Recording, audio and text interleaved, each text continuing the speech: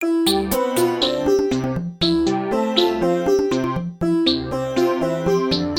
Skeptic is a weekly show about data science and skepticism that alternates between interviews and mini episodes, just like this one.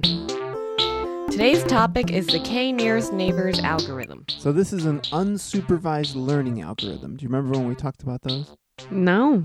Unsupervised is the case where you either can't or don't want to provide training data. So let's say you had some group of, bacteria, and you wanted to say which ones will survive or not survive.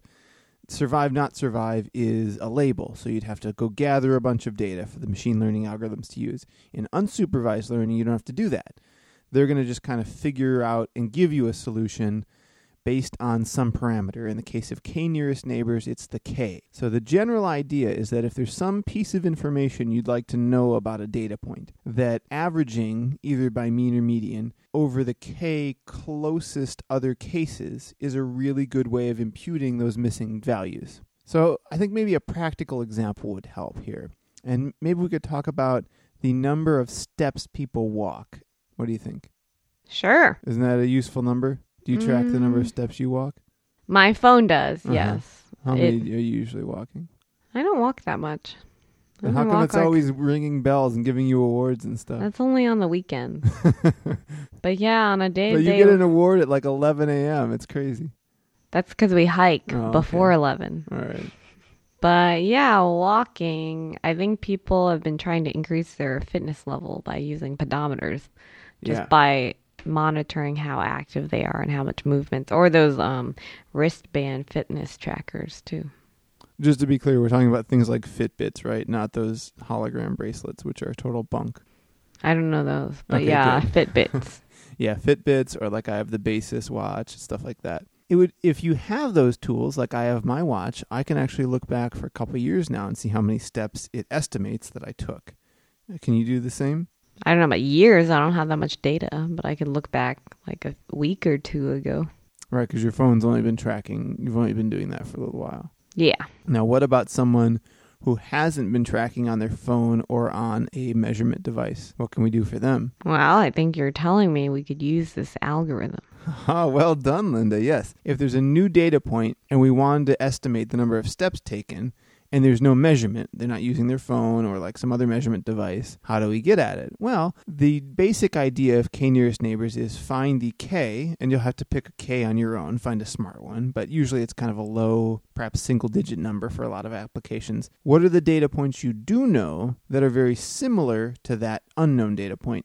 And then if you average all the similar ones, you'll probably get a close answer. So when we say nearest neighbors and we're talking about walking, it obviously is alluding to thinking of a community, which actually kind of works pretty well in this analogy. If there's a person you want to know how much they walk, looking at how much their neighbors walk isn't 100% accurate way to do it by any stretch of the imagination, but it's a pretty good estimate, I would say. What do you think? Yeah, sure. They have these things called neighborhood walkability. Mm-hmm. Yeah, that definitely plays in. I'm sure that encourages or discourages you to walk around. Or if there's stores and cafes and restaurants in walking distance, probably people are walking more there. Or within walking distance and parking is very low. Yeah. Or if there's a bus stop and people take public transit. There's all these reasons neighborhood-wise. So when we think neighbor, and this is where the analogy is not perfect, we think of latitude and longitude distance, right? Our neighbors are the people kind of on our block, we would say. But someone can also be a neighbor in dimensions that aren't geographic. Income is another dimension. And it seems reasonable that someone's income could affect how much they walk, wouldn't you say? I don't know. Yeah, I feel like if you're a construction worker, you probably walk more. Or if you're a postal person, you probably they walk more. all the time. So I don't know where their salaries fall versus someone who sits at their desk all day. Actually, that would be really interesting to see dollars of income versus steps per day. Because it's actually a lot higher variance than you'd think, because there are high-paying jobs where you do walk a lot, like a doctor, right? Or a lawyer who's just going to pace around the courtroom can make a lot of money, and also be walking a lot.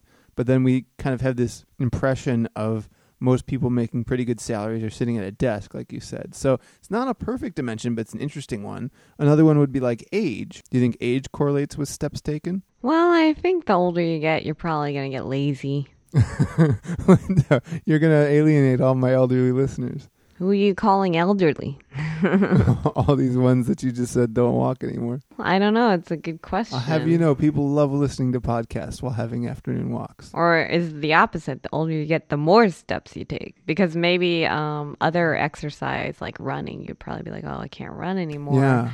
You choose to walk more. I mean, I guess, are we going to distinguish between walking and running or count them as the same? Let's just go with walking for this example. There's any number of dimensions we can look at. So like there's the sort of literal latitude, longitude, like, yeah, your neighborhood probably affects that.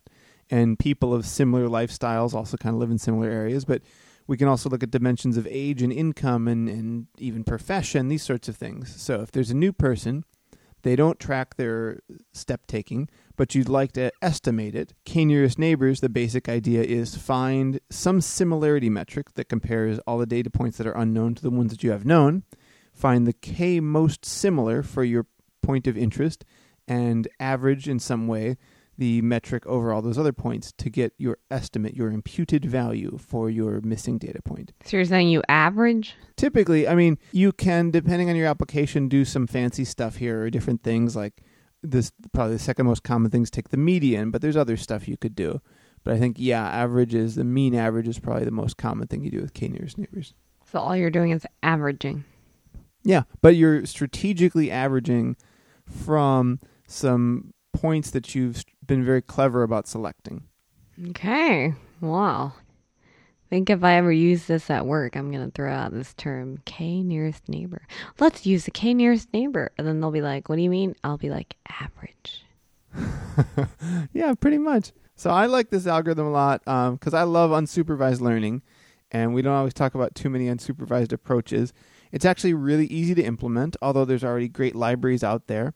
And it works pretty well and can be calculated kind of on the fly. There's not a lot of pre-calculation that has to be done to get this implemented. It does require some notion of proximity or neighborness, if you will, but that's usually pretty easy to define and doesn't require a lot of other criteria. So also in some implementations, the neighbors could be weighted, so maybe people that are really close could influence the average more than people that are only kind of close, depending on how sparse your data set is. But it's a really useful algorithm, especially in high-dimensional space, where it might be hard to otherwise divide up all those data points. And what's an example of high dimensional space? Good question. So let's think about the walking. We have, like I keep saying, latitude and longitude, age, income. Oh, we could count what kind of car they drive. Because, certain types of cars, I guess people will just drive more, while others would be like, oh, I'm going to walk and also in this car. How many minutes a week they spend bicycling. There's all these dimensions of people that are somewhat predictive of how much they're going to walk. So you could use this for what? So every potential dimension you look at makes it higher and higher dimensional space, because there could be interesting little clusters somewhere in there that are very hard to visualize. I see. Well, thanks again for joining me, Linda. Until next time, I want to remind everyone to keep being skeptical of and with data. Good night.